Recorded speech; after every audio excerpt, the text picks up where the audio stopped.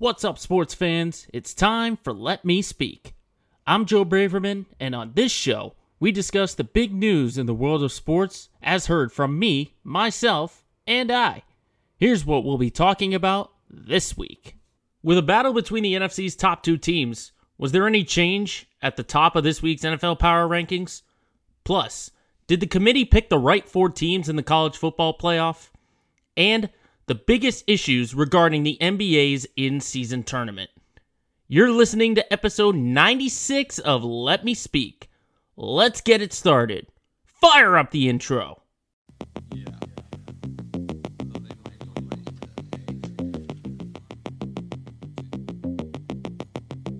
Let me speak.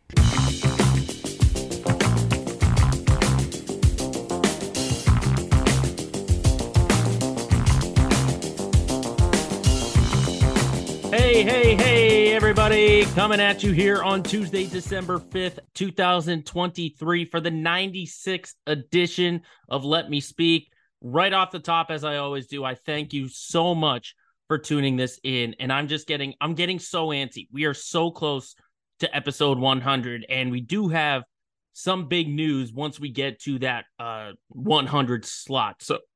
So stay tuned for that. Elsewhere, we are in the home stretch of 2023, and we'll be doing a ton of reflecting as we get closer and closer and we get these episodes going out. But I gotta tell you, it just feels like this year has been flying by, and I mean flying by. I mean the fact that we can return to this podcast and keep creating these episodes is so unreal. So I thank everyone for the support, and we are almost there. Once we do 96, we got 97, 98, 99, and then boom, we're 4 episodes away after today. 4 episodes away from 100. So get excited, folks. Get excited. And get that Christmas shopping done early. It is chaos right now going to local stores trying to find some Christmas gifts. The traffic is insane. The people looking and shopping is just, I like to get it done sooner rather than later. Because it's a good, clear conscience once you get that out of the way. But of course, we're not here to talk about Christmas shopping or anything like that. We're here to talk sports. And I think now that baseball season's come to an end, we're still sort of in the beginning of the NBA and the NHL. I think all eyes are on football right now, both in the pro game and the college game. We'll get to the college football playoff in our next segment. But as we always do, to start our shows, we look at our top 10 and our bottom 10 in the NFL rankings. These are the Power 10 power rankings and the bottom 10 bottom rankings. So we start with the top 10 as always. And I got to tell you, it felt like there had to be a ton of movement going around. But I came to the decision because there are still some teams, just some honorable mentions right here. The Colts at 7-5, I still can't put them in, because I don't really trust them. Same thing with the Browns and the Steelers. Those two are completely different stories right now. But oddly enough, the number 10 team that I have in the top 10 in our power rankings is the Green Bay Packers. I just think, not necessarily because of the 6-6 record, and yes, they have turned a corner, but I just can't ignore the fact that in consecutive weeks, they have beaten the Lions and the Chiefs, who are perennial playoff contenders. So I can't look away from that. I just can't. It'd be one thing if they turned it around, but the fact that in consecutive weeks, they beat Detroit, they beat Kansas City, and yes, they might have gotten some help with a phantom pass interference that wasn't called against the Chiefs, but still, the fact that they were even competitive compared to what happened at the beginning of the year. I mean, I was one of those people that wasn't necessarily writing off Jordan Love, but the arrow was pointing way, way down. But now here he is against one of the best defenses in the league in the Chiefs. He goes 25 of 36. He throws 3 touchdowns, nearly 270 yards. And keep in mind, during these 3-game winning streaks, he's got 8 touchdowns and 0 picks. That was the big thing that was hindering Jordan Love, was just making these really bad mistakes. And that's why I thought he needed a healthy Aaron Jones and a healthy A.J. Dillon, both of them running premierly together, but they didn't have Jones for the last 2 weeks, and AJ Dillon was able to hold his own. And Jordan Love is just somehow creating this magic, finding Christian Watson, Romeo Dobbs, just Jaden Reed, just to name a few.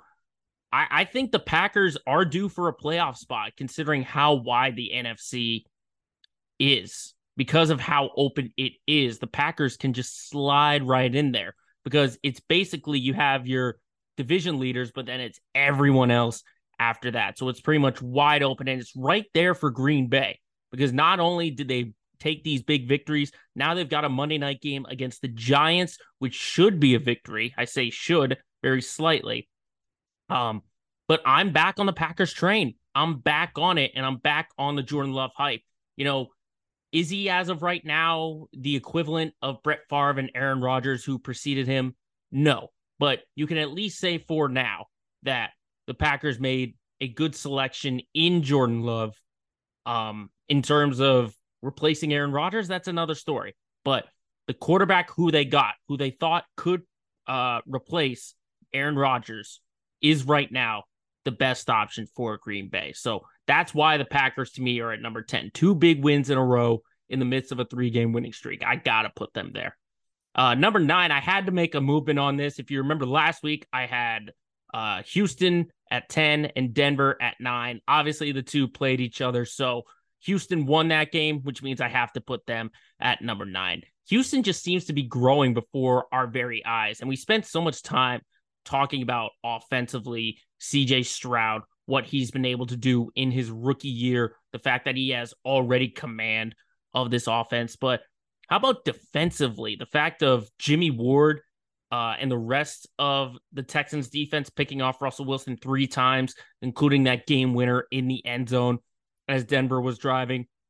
I'm very impressed with what the Texans have constructed. The question, though, for me, obviously, I didn't think that they were going to be huge playoff contenders, even with a healthy squad. But now Tank Dell, who fractured his leg, he's done for the year. That's a big hit. That's CJ Stroud's favorite target. So that means you need more from Nico Collins. You need Dalton Schultz to be healthy. You got these other guys like Noah Brown and Robert Woods. They're going to have to take on much bigger roles. Does it change the trajectory of what I thought the Texans were going to be? No. I thought they could make the playoffs, maybe not go a long way, but I thought they could at least make it, considering, again, wide open. It just seems like everywhere is wide open. So it doesn't really change anything for me regarding what I think the season outcome could be. Because, I mean, there's no doubt that DeMeco Ryans Coach of the Year, CJ Stroud Rookie of the Year, they should both be unanimous. And if they get to the playoffs, it should definitely be unanimous. But I don't see any other big steps for them to make. I really don't. Just make the playoffs, and whatever happens, happens. They're basically playing with house money if they can continue to win these games and get themselves to the postseason. So that's where I'm at with Houston at number 9. At number 8, I'm going to leave the Jacksonville Jaguars here at 8-4. Obviously, the overtime loss to the Bengals, Monday Night Football, blah, blah, blah, blah, blah. That doesn't matter. The biggest concern right now is Trevor Lawrence. And what we're hearing from his head coach, Doug Peterson, high ankle sprain, which if you look at that play and the reaction from Trevor Lawrence, best case scenario that it was a high ankle sprain. That could have been a something with the knee, something way worse. I was watching in real time and I literally had my jaw drop. I was like, oh no, because this is just the year of the injuries, which I absolutely hate. I mean, you got Watson, Burrow, Rodgers, just a bunch of them. You could write an essay on all the quarterback injuries. And the good thing for Jacksonville is that they have themselves in a good spot. They're at 8-4 right now. I mean, the division is no longer a runaway like it used to be in the past, but I think they've set themselves up at least for a playoff spot. And plus, with CJ Beathard coming in, I think with the system that Doug Peterson has offensively, I think he's going to be fine. Obviously, he doesn't have the talent of a Trevor Lawrence, but essentially what you want from your backup is someone who can make it seem like there are no changes at all. I mean, yes, we already know that when Lawrence is healthy, Trevor Lawrence is going to be the quarterback. But if Beathard can I mean, I don't know how long a high ankle sprain could take for Trevor Lawrence. We know next week it's the Browns. They'll be in Cleveland. I don't have the rest of the schedule memorized, but ultimately, I still am not too concerned about Jacksonville maybe losing their playoff spot. It just depends on how long Trevor Lawrence might be out. I mean, looking at just high ankle sprains of the past, I know Mac Jones was out 2 weeks, I want to say, roughly three, that disaster with the Bears. Ramondre Stevenson's going to miss a couple of weeks. So obviously, I'm not a doctor. I'm not a doctor, and I can't tell you, oh, this is when he'll be back. But I think Trevor, depending on how things go, they don't have to rush Trevor Lawrence back. Obviously, you'd like to get him back, but as long as they can stay on top of the division, because I think the only challenge right now is Houston. I already mentioned Indy. I don't trust them and Gardner Minshew to really rally and take things back over again. So I think with the way Jacksonville started, I think they're in a good spot. And I think they can benefit from a loss or two, depending on what happens behind them in the division. So hopefully Trevor Lawrence can get back healthy and at 100%, because I'd like to see the Jaguars make a playoff run. I really would for that one. Number 7, I'm going to keep the Lions right here. I got to tell you, yes, they've won 2 of their last 3 games, but what I've seen in the last 3 weeks shows me that Detroit is streaking in the wrong way. Because, I mean, you look at what has gone on. They needed a last-minute comeback against the Chicago Bears, a last-minute comeback the week before against the Chargers. Then on Thanksgiving, they lose to the Packers. Now in this game, they led 21-0 early on. It should have been a runaway, but the fact is they only won by 5, and they were up 3 touchdowns for a majority of that game, I would say. 33-28 was the final score, and it's kind of like a reverse from last season. I mentioned it briefly last week, but you remember last year, they started really slow. I think it was like 1-6 or 1-7, something like that. And then they went on a great run, nearly made the playoffs. Now this year, it's basically the reverse. They started out really, really strong, and now they're kind of streaking a little bit in the worst way. So really the big thing that I'm looking at, as I say, Jared Goff and his mistakes and his interceptions, got to control that. But also the pass rush, I think, needs to get much, much better. You got to keep in mind that 25 sacks from the team this year is 7th worst in football. And I made a big proclamation after the opening game against Kansas City that Aiden Hutchinson was going to be an all-pro. Well, I watch these Lions games and I barely see him making any kind of huge impact. No big sack now and again. I think he's got to be much more effective because you have one big, strong pass rusher out there that's going to help everyone else on the defensive side of the ball, the D-line and the linebackers. So pass rush is the biggest thing, at least defensively, for Detroit. They got to work on that. And maybe they can fix it when they play in Chicago against the Bears this week. Who knows? But if the Lions don't have another big blowout win like we saw at the beginning of the year, then I'll be concerned. Because right now, yes, they are near the top of the NFC, but they're going backwards, at least in my eyes. They're going backwards. A team that's not going backwards, which I was happy to see, was the Dolphins, and that's who I'm going to put at number 6. As, yes, it was the Commanders. Yes, they're a very bad team, but Miami did look like their old selves in a 45-15 win. You got to remember, this was a team regularly putting up like 400 yards of offense. The big key that I saw was having Devin Achane back. Team him up with Raheem Mostert in the backfield. That unleashes everything. It unleashes the speed of Tyreek Hill, the route running of Jalen Waddle, Tua and his scrambling ability. I think that just resets it when you have those two guys running effectively. And then defensively, everyone looks at like Tua and Tyreek, all those guys, but don't forget how loaded defensively Miami is. I mean, you had Van Ginkel with the pick 6. You have 2, maybe the best corners in the game, Jalen Ramsey, Xavier Howard. They have a really good defensive core. I know they lost Jalen Phillips on Black Friday. But this is still, again, it's all about potential. And until I'm a fan of what Miami is doing, but They need to start winning these winnable games. These games where they're playing more competitive teams is what I'm trying to say, because they still have a really bad record. I don't think they've won one game with a team that's 500 or better. So I'm not going to get any more answers when they play Monday night at home against the Titans, because the Titans are 4-8 and bad. I need to see them actually win some games against playoff teams. I really do. Playoff teams, playoff contenders. I want to see that. I really do, because we can sit here and say we're a fan, but they just haven't done it against postseason teams, and that can give you more confidence of, oh, that's a team that can definitely go on a playoff run. Because ultimately, I could see the Dolphins getting the AFC East crown, but they could be bounced if they're not the number one seed and they don't get that bye, because they haven't faced some really good playoff teams. So it's a wait and see once again for Miami, and I think that's just what it's going to be all year long, is because I think their division is a runaway. I don't think Buffalo is going to catch them at all. They're going to win that division. If they don't get that number one seed, depending on who they play, I wouldn't take Miami in that one, just because they haven't played any high caliber teams.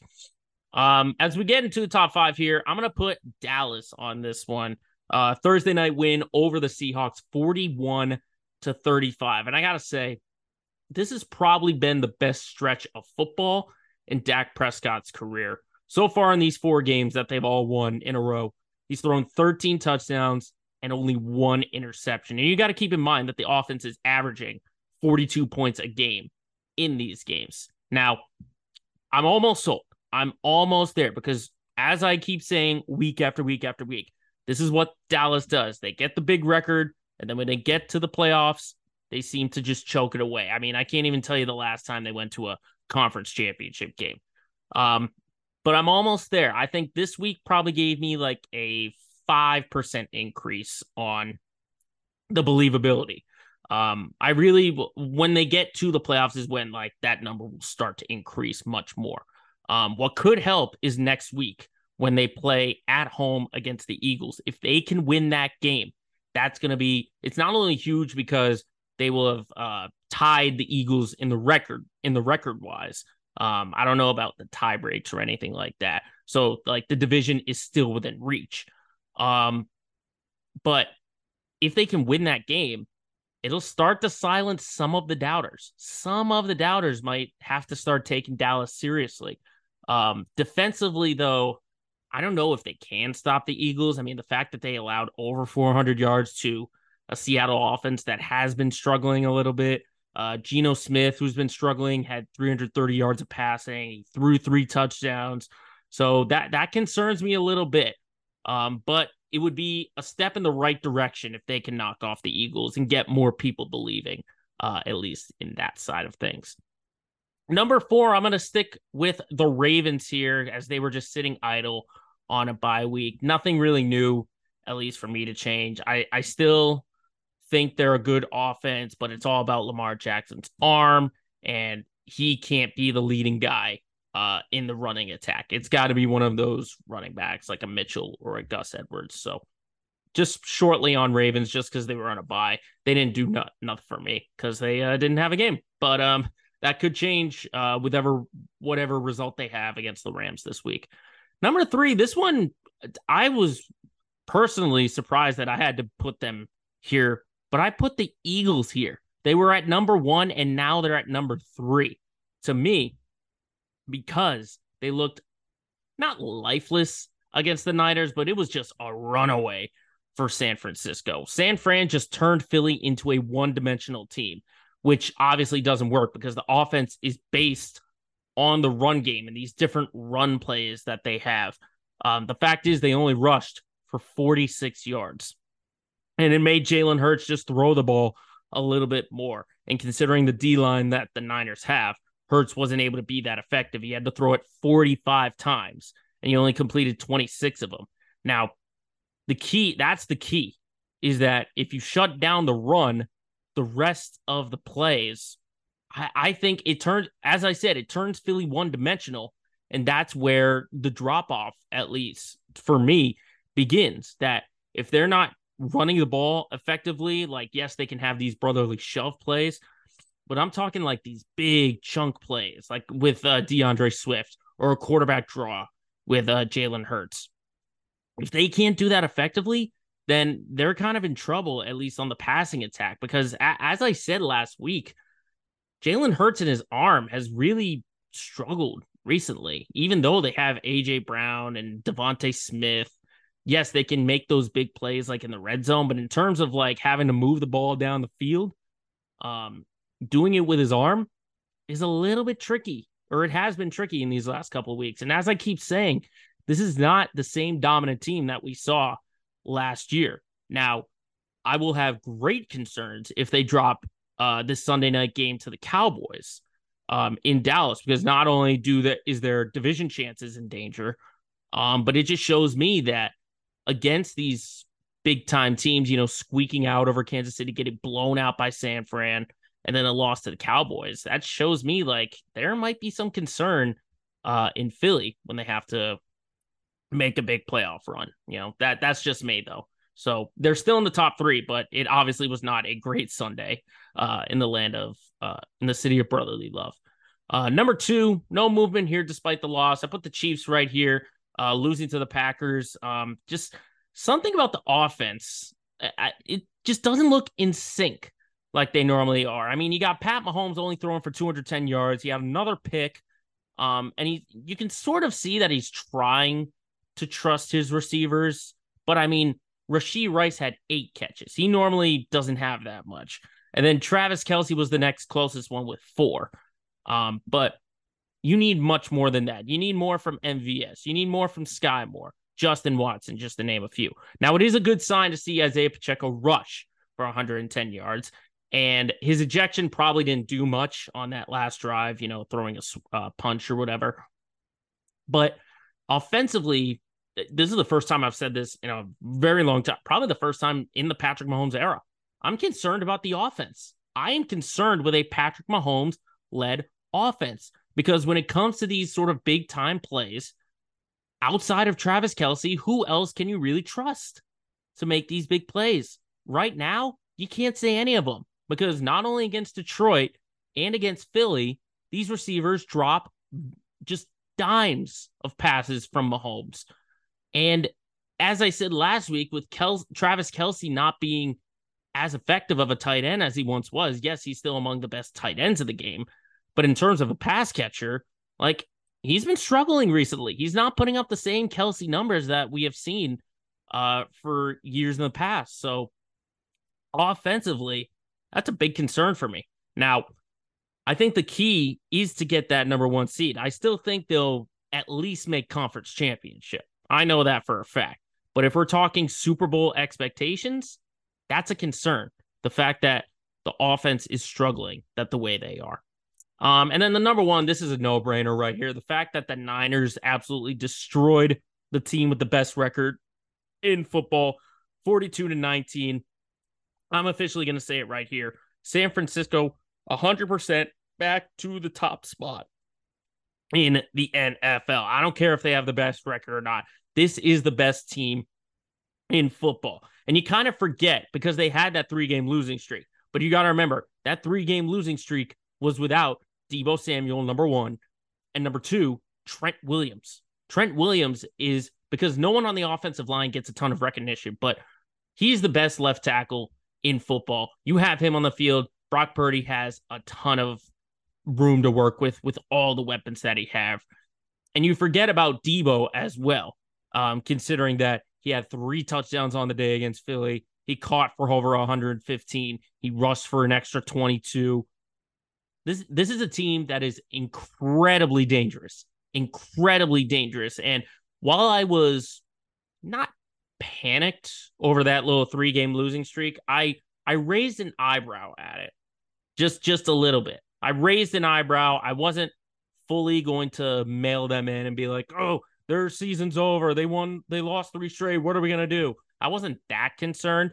But now that they're on this roll, that they blew out Jacksonville, now they blow out Philly, I'm firmly on the belief that this is the best team in football. And I would be very surprised if, without an injury, this team does not make the Super Bowl. That's how I stand on San Francisco. That's how much of a believer I am in this Niners team. But yeah, there you go. A lot of movement at the top, just swapping those two NFC teams with each other. But the bottom 10 is really where it gets entertaining, and I got to unleash. Number 10, we're going to go to the Vikings on this one. Again, they're at 6-6, but just the spot that they're in. I probably would have put the Bengals here if they had lost the game last night against Jacksonville. But they were able to come through and win, and they still have the talent. I want to see what Minnesota does now that Justin Jefferson is going to be back. How much of a difference is he going to make? Honestly, I don't think he's going to make that much of a difference because whether it's this rookie Hall or Joshua Dobbs, I don't think this Minnesota offense can put up a ton of points with either of those two at quarterback. Really, that's just my opinion. So Vikings don't move anywhere because they had the idle week at the bye. Who knows what they'll do in Las Vegas against the Raiders this week. Number 9, I hate to leave them here because they did win their game, but Tampa stays at number 9 at 5-7. Again, it's the Panthers. And I've talked about the Bucs in the past, but I just wanted to take this time to really appreciate Mike Evans. He's been one of the most underrated receivers since he has been drafted. The fact that he now has 10 straight 1,000-yard seasons is absolutely unreal. And he was always getting outshined by other elite receivers, whether it be a Tyreek Hill or whether it be an Antonio Brown or a Justin Jefferson now. Just all these times. And he continues to be underrated. Think of the quarterbacks he's caught in passes from.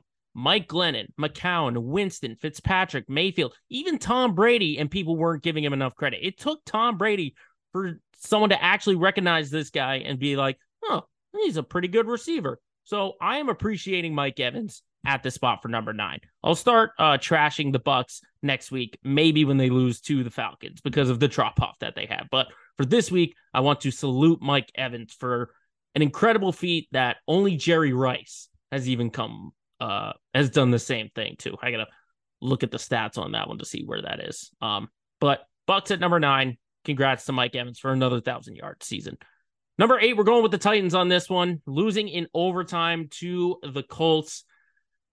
And now Derrick Henry is gone with a concussion, and he was doing really, really good before he got hurt. 21 rushes, 102 yards, 2 touchdowns, and now Will Levis has to rely on Tyjae Spears as his running back. So the Titans offense is in big trouble because really the only glimmer that they had was Derrick Henry and the running game. So if there's no Derrick Henry, I'm sorry, this offense just doesn't go anywhere because Will Levis is still young. He's still a young guy, and he still needs all the support that he can get. Quickly going now to number 7, Commanders. I already talked about them against Miami, and I've talked about them week after week. They've already mailed in their season with trading away their 2 defensive guys. I'm still a fan of Sam Howell, and I think that offense just needs a little bit of work.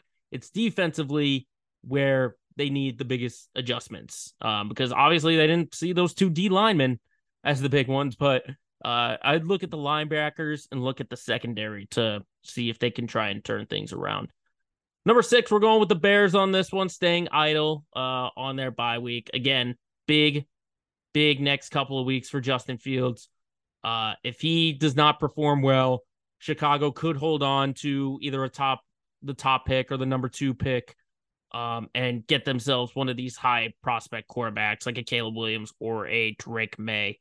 It's going to be big. What can Justin Fields do? Because he's under a ton of pressure right now. He's got to play well. And ultimately, I think they got to win against the Lions at least to get in a good spot. I really think they do. If a win over the Lions could seal it for Justin Fields and might be able to keep his job in Chicago. Into the top 5, though, or bottom 5, if you want to call it. Let's put the New York Jets here right now. The fact that they lost to the Falcons 13-8. I'll just put it to you like this. Zach Wilson, Tim Boyle, Trevor Siemian. Enough said. This is such a bad offense, no matter who you put out there. And honestly, even a one-legged Aaron Rodgers would probably be better. Now Tim Boyle has just been released. There's talks about putting Zach Wilson back in there, but it feels like you already pulled the plug with them. I mean, just listen to these numbers. 260 yards per game, second worst in the league. 169 pass yards per game, second worst in the league. 91 rush yards per game, fourth worst in the league. And they're only averaging 14 points a game, which is the third worst in the league. This offense will live and die with the quarterback, and a healthy Aaron Rodgers will fix it. Honestly, because of their chances, just hold him out. I don't even care if he has no chance at all. Hold him out. And I'm not a believer that he's coming back, healthy or not, if he wants to play or not. Don't bring him back, because this is a lost season for the New York Jets. It really is. But staying in New York at number 4, the Giants, again, on their bye week, they're still going to stick with Tommy DeVito. I said it last week, the energy that he brought, he might not be good, but at least he's bringing energy and a spark. And the team seems to be rallying behind him. They really are. I mean, I'm not going to say that's going to lead to a Monday night win over the Packers, but at least they're having fun with DeVito at the end of this season. Because, the Giants have gone absolutely nowhere. Their offensive line stinks, and they don't have any weapons for whatever quarterback is in there to throw to. That's how I am with the Giants. Number 3, we're going to put the Cardinals here, getting a win over the Steelers in kind of a chaotic game. A couple of rain delays now and again, but they won 24-10. James Conner came to life against his former team. 2 touchdowns, 105 yards on 25 carries. The thing for Kyler Murray, at least for me, is all he did was get Trey McBride involved.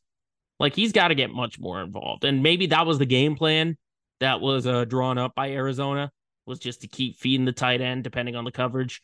But Kyler Murray's going to need a lot more than just his tight end to be an effective offense. Moving on to number 2, I think this one's a no-brainer right here. The Patriots losing 6-0 to the Chargers, and to the shock of no one, the quarterback change did nothing. I mean, at least Bailey Zappi didn't panic and throw a god-awful turnover like Mac Jones would. And it possibly could have been better if Ramondre Stevenson didn't suffer a high ankle sprain, but let's be honest. This is the worst team in the AFC and the second worst team in football, in my opinion. They're just so bad. And we'll get into the weeds about the Patriots and Let's Get Local. But luckily, they are not the worst team, because that worst team, again, at the number 1 spot for what feels like an eternity, the Carolina Panthers. And they get the unfortunate honor of being the first team officially eliminated from the playoffs. And they were just so close. They had it. They were leading 10-7 over Tampa, and then they got it within 3. But then it didn't happen. It just didn't happen. And similar to Levis, Bryce Young had some support from the run game. Chuba Hubbard did great, rushing for 2 touchdowns and over 100 yards. But let's just be honest, there's no direction for the Panthers, at least in this season. That's what it is for me. No direction for the Panthers. So there you go. Bottom 10, Patriots, Panthers, 2 worst teams in football and in their respective conferences. So that's where we are in the NFL game. But coming up next, we're going to go to the college game, because everyone's talking about the Final Four that got released for the college football playoff. Did the committee get it right, or did they get it wrong?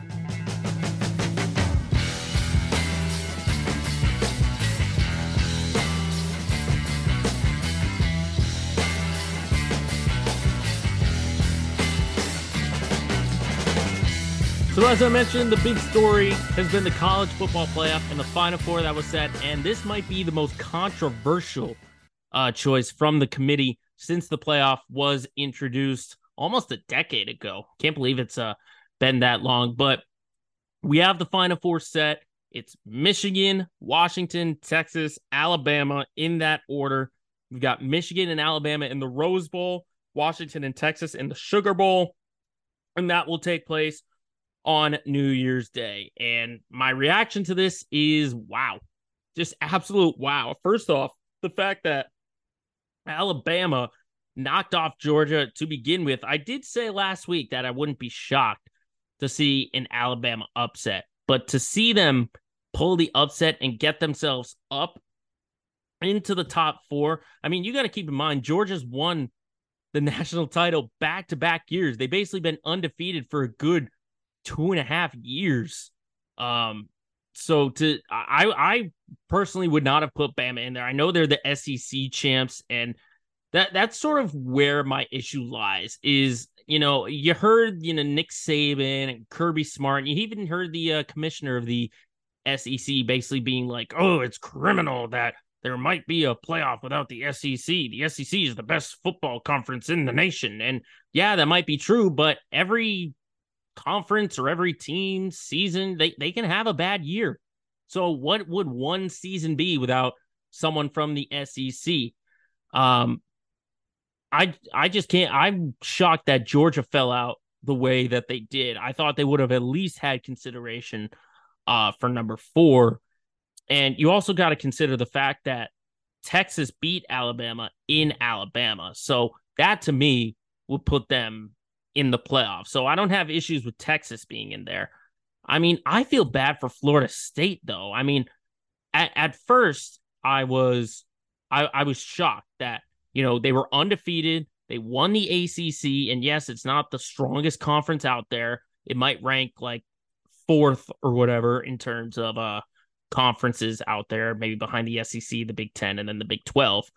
But when you look at the way their team is constructed, I think the committee was looking at it from a big picture, saying like, oh, we don't want a repeat of what happened when Georgia and TCU played for the national championship. It was a runaway for Georgia. If you remember, TCU had no shot in it. So maybe they don't want one of those again, because I think it should have been either number 3 or number 4 for Florida State. And would they have gotten run over by Michigan or Washington? I don't know. But from a big picture, the committee doesn't want to see a backup or a third string quarterback in these sort of big nationally televised games against probably 2 of the top teams out there between Michigan and Washington. So I can see it from that standpoint. In terms of, on the year, I mean, if Jordan Travis was still there, then it would definitely be the case. But the fact is he's not. And yes, they, beat Louisville, and Louisville can be a tough defensive team now and again. I just didn't agree with Alabama being put in there over Florida State. If anything, I probably would have put Georgia up there. I probably would have put Ohio State in there. I think Ohio State needs a little bit more credit because, yes, they lost to Michigan, but Michigan is now the number 1 team in the nation. So that's credible. I mean, we've seen now and again that Michigan and Ohio State, when those two play each other, sometimes they'll both get in. They'll both I think they made it last year between the two. My memory's not that good, but I know there's been times where 2 Big Ten teams have made it and they've played each other, like a Michigan and an Ohio State. So that kind of shocked me. The fact it was just the committee's way of getting the SEC in because they need some good football and a powerhouse conference like the SEC in there. So that's sort of where I am on it. I wouldn't have put Alabama in. I like Michigan and Washington being the top 2, obviously, because they won their conference and they were power conferences. I'm okay with Texas because they beat Alabama and won their conference. It was just that 4th spot that, I don't agree with Alabama. I don't agree with that because it's the committee's way of sort of kissing up to the SEC, sort of caving to their demands. What would it have changed like television ratings if there were no SEC teams in there? I don't know, but I just don't agree with it. I don't agree with it. I don't agree with Alabama being in there. And I've got connections to Alabama. My cousin went there. My sister's fiance has a relative that went there and goes there. I just don't agree with it. I don't agree with Alabama being in the Rose Bowl. And now there's a possibility, excuse me, that they could get themselves to the national championship game, unless Michigan can put their foot on Alabama's throat and sort of run away with this thing. That's how I see. I think Washington can knock off Texas. I really think they can. For a fan favorite perspective, I'd be rooting for Michigan. I think that'd be a really interesting storyline considering all the turmoil that Jim Harbaugh and the Wolverines have gone through, from the sign stealing to the illegal recruiting, et cetera, et cetera. So I'll be pulling for Michigan to come away with the whole thing. But in terms of the top 4 rankings, I don't agree with number 4. I just don't agree with number 4. But that's just the start of bowl season. I'm sure once we see all these bowl games, we'll start to get a better sense of, oh, maybe this team was best to be left out of the college football playoff. But we're done with our football discussion, at least for now. We're going to shift to the NBA. And of course, the talk is about the in-season tournament. It's got its highs, but it certainly has had its lows.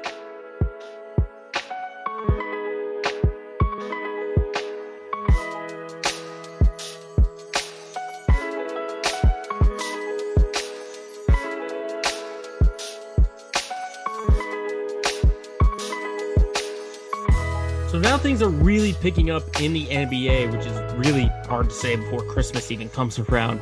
Obviously, that has to do with the in-season tournament that's been going around in the NBA, and we're in the midst of the quarterfinals. We'll see the semis and the championship take place in Las Vegas.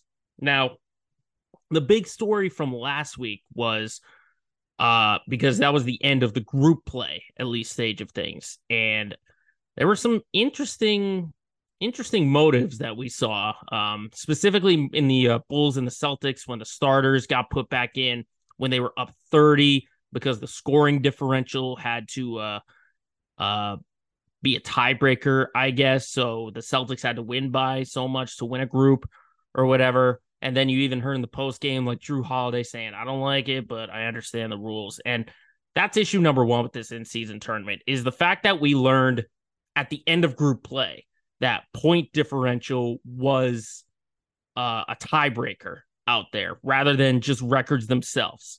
The fact that they were a tiebreaker, I mean, first off, it's as I said, it's silly that we found out about these rules now instead of like earlier on when they could have easily been described, anything like that. I don't like point differential being a tiebreaker because, as Jrue Holiday said, it kind of takes away from the respect of the game. You don't run up the score on your opponent. You're not intentionally hacking guys to build your lead.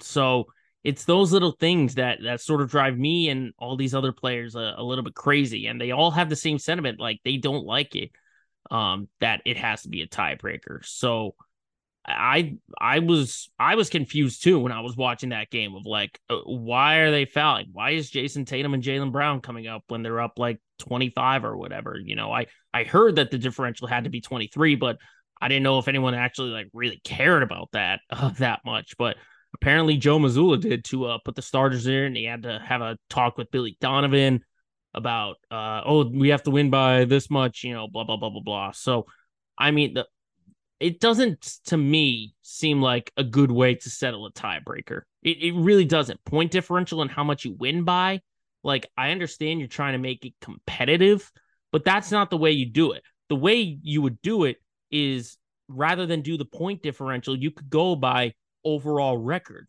you know, like where they are in the standings. So, like, the Celtics will win the group because they were the top team in the Eastern Conference with their record at the time. I think was like 13-4 or something like that. So that's how you determine the tiebreaker. You know, unless this was a way to get all the teams involved, because like if that was the case, then you know the Pacers wouldn't have had a shot to make it to where they are now in the semifinals because of their overall record. I don't know what that is, but the point differential can't be the tiebreaker. It has to be something else where you're not getting in the way of what a traditional, you know, 4-quarter basketball game would look like. Because ultimately, like if you asked anybody on the street and you said, oh, your team is up 30, would you put your starters back in? Would you run up the score? And be like, no, absolutely not. So that's what Adam Silver has to address next. I would also address changing the courts. Courts absolutely suck. They're so bad. They're a sore watch for the eyes. I hate the bright colors. I don't, you know, I'm okay with like the specialty jerseys or anything like that, but not the courts. Absolutely not. But I mean, to be fair, with all of these issues and all of these changes, this is the first year that the NBA is doing this. So there's always going to be issues in the first year of anything, you know, sports or not. The first year of anything, will always run into its issues or its speed bumps, anything like that. So it's okay. It's good that it's happening now, at least in the first year. Like if this was like the 5th year of this tournament, then that would be an issue to get rid of the tournament entirely. But the fact that this is year 1, and who even knows, like once we get to Vegas and we get down to those Final Four, maybe the games will be a lot better because it's basically going to be win and you're in, with the way I see things. But as of right now, for what I've seen through the group play and the first couple of games of the knockout stage, the tiebreakers and the courts have to change. I think I like the competitiveness of it. I like that you could see the energy. Like I was watching Indiana Boston last night. You could see the Pacers bench was just so riled up and so excited. So I liked seeing that side of things. In terms of the tiebreakers and the courts, that's got to change. If they're going to do this again next year, they've got to change that. Absolutely. They have to change it. And that would really be my only critiques of the in-season tournament. Like I'm okay with it. It still counts towards the regular season. So it's not like it's going to change, a team's outlook on a championship or whatever. I mean, if you got a team like Indiana who might not be that close to a NBA championship, they can at least take pride in the in-season tournament winning it all because you get $500,000 out of it. So, I mean, props to them. I might even be rooting for them the rest of the way. I might be doing that for sure. But that's just my quick thoughts on the in-season tournament. And luckily, this will all be in the past once we get to next week and they head to Vegas and it's all over. And then we can just get back to a normal regular season of NBA basketball. But I mentioned the Celtics and the fact that they did drop that game to Indiana. They're out of the in-season tournament. We'll touch on that and much more as we hit our Let's Get Local segment of the week.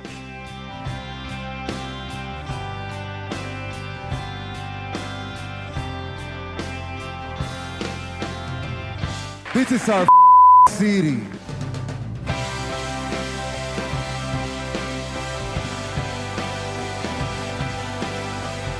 Now it's that time, folks. As we do at every week at the part of this show, it's our Let's Get Local segment of the week. And the good news for all you Boston fans is we are hitting on all 4 teams. We got the Patriots after another week. We got the Celtics. We got the Bruins playing. And the Red Sox are currently in winter meetings right now. So there's some free agent nuggets out there that you got to wait and see possibly. But, of course, we got to start with, again, the Patriots. And I've ranted so much week after week about how bad they are and that Bill Belichick has ruined everything. And so I'm kind of over it. I'm kind of over just railing on Bill Belichick because it's something new every single week. It was the quarterback a week ago. Then it was, at least there was some sort of certainty. Like we kind of had the feeling that Bailey Zappi was going to get that start. And at least we knew sort of in the middle of the week. It took some like insider reporting and Bill Belichick didn't say outright, yes, Bailey Zappi is our starter, but at least he had some certainty in that kind of stuff. But now just the team just continues to sink and sink and sink because not only do they have another terrible loss to the Chargers, this comes after they were flexed out of Monday Night Football, the first team ever to be flexed out of Monday Night Football, which is just so embarrassing. The first one ever, and not even the Kansas City Chiefs could save you from getting on to prime time. Who knows if they'll even still be on Christmas Eve against the Broncos. I would love that because I wouldn't have to work on Christmas Eve for the Six Rings postgame show. But just going back to where this team has been, the fact that it's another ugly loss and the offense can't do absolutely nothing. Do you know that this team has only scored 13 points in their last 12 quarters? This is just so bad. Not only to, lose 5 straight, but to score that many in that amount of time, and that they're the first team to allow 10 or fewer points in 3 straight games and lose. Come on. Like, if I was a defender, I'd be like throwing my arms out like, can you give me a break here? I wanted to say a word there, but I'm not going to. The defense has been, I can't say stellar. They've been above average. They've been good, because yes, it's Indy, it's the Giants, It's the Chargers in really bad conditions. So again, this is just like what we've seen for the defense the past couple of years. You give them a really bad quarterback, they can be a good team. When you give them, some elite teams, they totally they sink. That's exactly what they do. And like I talk about in our power rankings, at least Bailey Zappi did not make those really bad boneheaded mistakes like Mac Jones was. The only issues that Zappi was having was that he couldn't move the ball.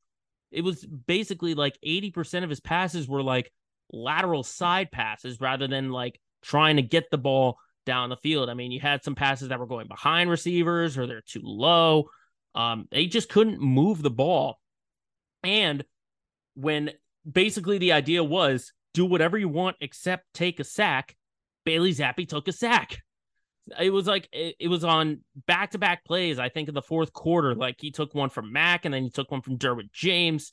And it got him like out of field goal range, which was so bad. I mean, I will say that Mac Jones is the more talented quarterback, but we've already seen that he's broken because you pulled him 4 different times, and ultimately his New England career is over. But he's got much more talent than Bailey Zappi. The only issue that Mac has had, as I said, was that when he would get into these sort of big red zone opportunities, he would throw the ball away and he would just have a really bad interception where it was basically like the defender standing right there. And he's just like, thank you very much. I will take that and run. And now, even with the quarterback change, your only alternative was Ramondre Stevenson running the ball really well. And that bails you out. Well, guess what? Now Ramondre Stevenson has a high ankle sprain. He's out. So now they're really screwed. Basically, they've lost arguably their top 5 most important players. Like Matthew Judon is gone. Christian Gonzalez is gone. Demario Douglas was becoming important. He's gone. Kendrick Bourne is gone. And now Ramondre Stevenson is gone. It's like, what more do you want on the field? What more do you want? And now it's a short week and they have to play Pittsburgh. I mean, at least Pittsburgh's going to be rolling out like Mitch Trubisky out there. So at least the defense can have another good game possibly for an offense that can't even put up like 17 points a game. So it's like, if you just hold them to 10, that's good, but the defense has to hold them to 0 to give you any sort of chance. The good news is that, hey, you're that much closer to the top pick of the draft. So, I mean, if you and the Panthers if you guys have the same record, because of the strength of schedule, the Pats would have that number 1 overall pick. But hey, I will be happy if they end up with a top 2 pick. That means they get the quarterback of their choice. It could be a Caleb Williams or Drake May. They could do whatever they want with that pick, just as long as they don't blow it and Bill Belichick's not the guy making that pick. That's what I see. So that's how I'm looking at the season now, is how close to that number 1 pick can the Patriots get. I would love if they get the number 1 pick. Of course, I'm going to be rooting for them to win the games, but even if they lose, I'm going to be like, all right, we get another draft position. Why not? Why not? So that's where I am with the Pats. I'm just kind of over it. I'm so over it. And they haven't been officially eliminated, but I think after this week, it will definitely be official. They'll be the second team in the league to be officially eliminated from playoff contention. Not that they were going to make it anyway.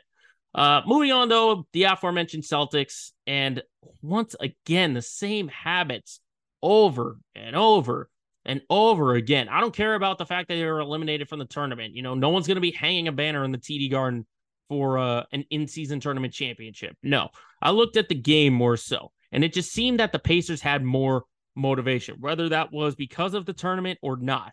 I mean, the Celtics had 17 turnovers. Jason Tatum, Jaylen Brown, 32 and 30. But where was everyone else? Derek White's 18, nothing. Sam Hauser, 15, nothing after that. Like, Drew Holiday had 9 points. Al Horford only took like 3 shot attempts. It's just, I feel like now and again it's going to creep up, but I just don't want it to happen as often as it has. If it happens like once every other week, then that'd be okay, which I think has happened.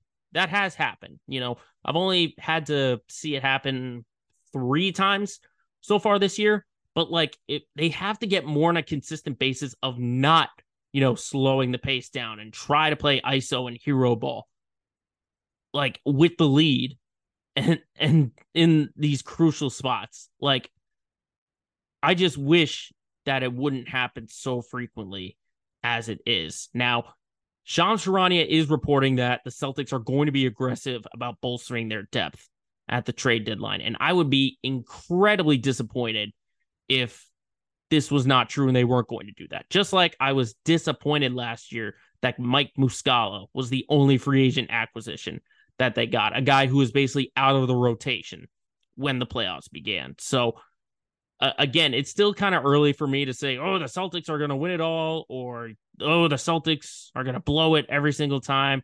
I think once we get past like the All-Star break and we hit like the month of March, then we're going to start talking a little bit more seriously about them, because I want them to be aggressive in the trade market. I want them to bolster their depth. How much do they have to sacrifice? I have no idea. But the good news is they will be getting Porzingis back, so at least in the interim, like, they can sort of get back on the right path if Porzingis is back there and they get that full squad back to where they once was. Because with that full squad and that top six, you put Hauser, who's been shooting the lights out, Pritchard, who seems like an energy guy. That's a really good rotation. But 8, 9, 10, or 9 and 10, I should say. That should be what they should be focusing on. From one team that's still playing to another one, the Bruins, they've turned the corner a little bit. They've put their struggles away, and I never thought I'd be saying this, but Brad Marchand, the captain, is able to get the spark. I didn't think I'd be saying that, this soon, but Marchand has been struggling, but look what happens over the weekend. He gets a big-time overtime winner in Toronto the next day, not the next game, the next day at home in the Garden. He gets a natural hat trick, and the Bruins win over Columbus. Now, we had Mike Milbury on WEEI. He makes a weekly appearance on the Greg Hill Morning Show on WEEI, and I believe it was one of our producers, Chris Scheim, who had asked him about, is the captaincy of Brad Marchand sort of getting into his head? And Mike said yes, that it might have distracted him. And honestly, I do agree, because when you're, I wouldn't say thrust into this sort of new role, but Marchand hasn't been known to be the ultimate leader, not the number one guy. He's had Chara as a captain, he's had Bergeron as a captain, and he's always either like the second or the third in line. I think because he's sort of that sole guy and he's the captain, he saw the C on his chest and got a little bit nervous. And he tried to focus a little too much on that for the beginning part of the year. But now it just looks like he's gotten back to playing hockey like he normally does. It was an interesting pairing with Jim Montgomery, putting Danton Heinen with him. He tried with Matt Poitras a little bit, some David Pastrnak now and again. As long as Montgomery doesn't go crazy with the line changes, I think he'll be okay. But I think Marchand, I think he's getting comfortable now in that role. I think he's just realizing that even though that A on the jersey turns to a C, you don't have to change. You just have to be, you have to be a little bit more vocal. You're going to be the guy that everyone looks to, but you don't have to change how you are on the ice. You can change how you are off the ice. But when you're playing in these games, you just got to keep being yourself. And I think that's what Marchand should really be looking to do is, yes, he can be more vocal, but he can sort of be a little bit of a, maybe not be as much of an agitator or an instigator like he's been in the past, but he can get back to that play style that he knows so well. And I think that's what's going to really help the Bruins in the long term, because yes, while this is a young team, with guys like Beecher and Poitras and Heinen, you still got Pastrnak and Marchand and McAvoy and Coyle, those guys to look forward to. So I'm still very confident in the Bruins. I don't think they're going to fall off in terms of missing the playoffs. I still think they're a playoff team. It's just the opponents are going to get a lot tougher. It's been sort of an easy schedule to start with, but when you get to these other matchups, when you're going to be facing the Golden Knights at some point, you're going to be facing the Rangers again. You're going to be facing Toronto again. Those are the games that I'll really be paying attention to, not these games with Columbus or anything like that. But to put a bow on this segment, winter meetings is underway, and it's in Nashville, I believe. And the Red Sox, we're hearing reports about what they are looking for. And apparently just Yoshinobu, I'm going to have to memorize that name. Yamamoto, basically the Japanese pitching sensation, is among their top priorities to sign. And ultimately, I applaud to at least have them be a priority because pitching is the most crucial thing. Their starters were terrible last year, so they definitely should be upgrading it. And I like that at least we're getting a semblance that Craig Breslow wants to be aggressive and get maybe arguably the best pitcher out there. I know some might say Blake Snell might be out there, but this is the big prize. Yamamoto is the big prize. And even if they get him or not, I think you got to get a couple of more starters. I mean, we've heard John Heyman say Seth Lugo could be presented an offer. We've heard that they might be interested in Jordan Montgomery. It would be cool to get Shohei Ohtani, but I won't be upset if he doesn't sign. So I like that the Sox have their priorities set in going after pitching as the priorities because I think they have a good, talented offense. They're a young offense, and I think they're talented, and they probably need a little bit more time. But I like that the priority, obviously, for a former pitcher is getting pitching, and not just that, starting pitching. So I like the Sox direction, and I hope it's true. I hope they can get Yamamoto, because if they swing and miss on that one, that's going to be a big, big loss. Big loss, without a doubt. So hoping and praying for good things from the Red Sox at the winter meetings in Nashville. But coming up next, we're going to end our show as we always do, get a good laugh in, and look at our LOL moment of the week.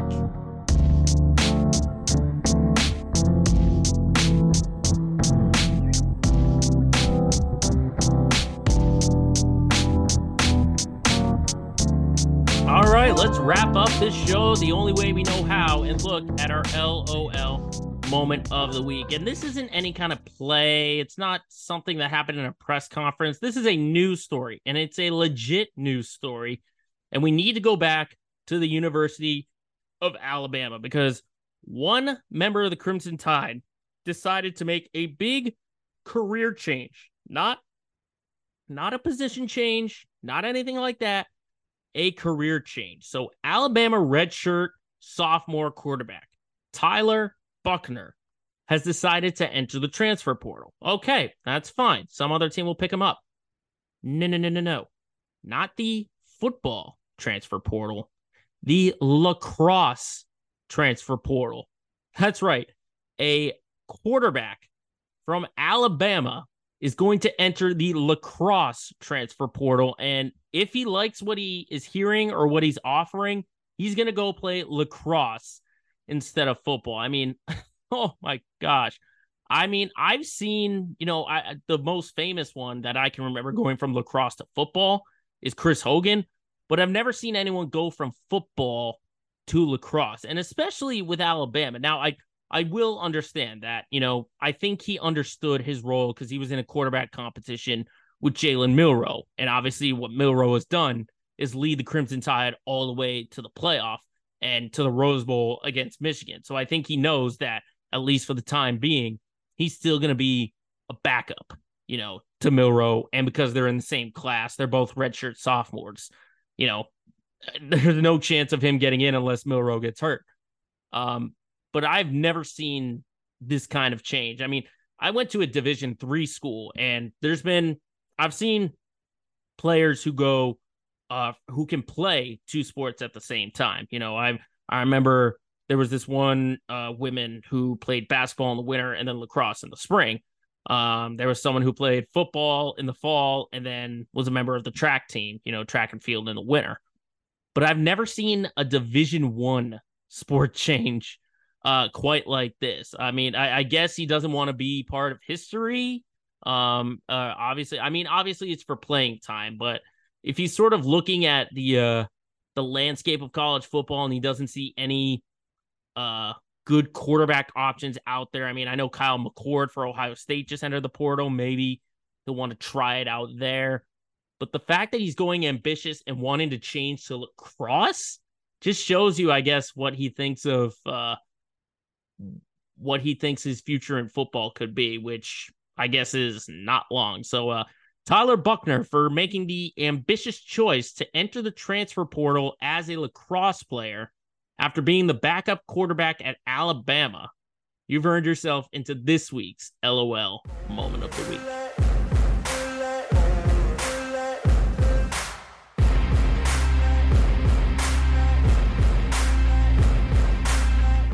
And there you go. That's it for episode 96 of Let Me Speak. Thank you, everyone, for tuning in. If you're watching us on YouTube or you're listening to us on wherever you get your podcast, make sure you're following me on Twitter or X, Instagram, Facebook, at Joe Braverman PDP. You can follow this podcast as well on Instagram or Facebook. Just search Let Me Speak Podcast. Thank you, everyone, again for tuning in. We will see you next time for episode 97 of Let Me Speak. Later.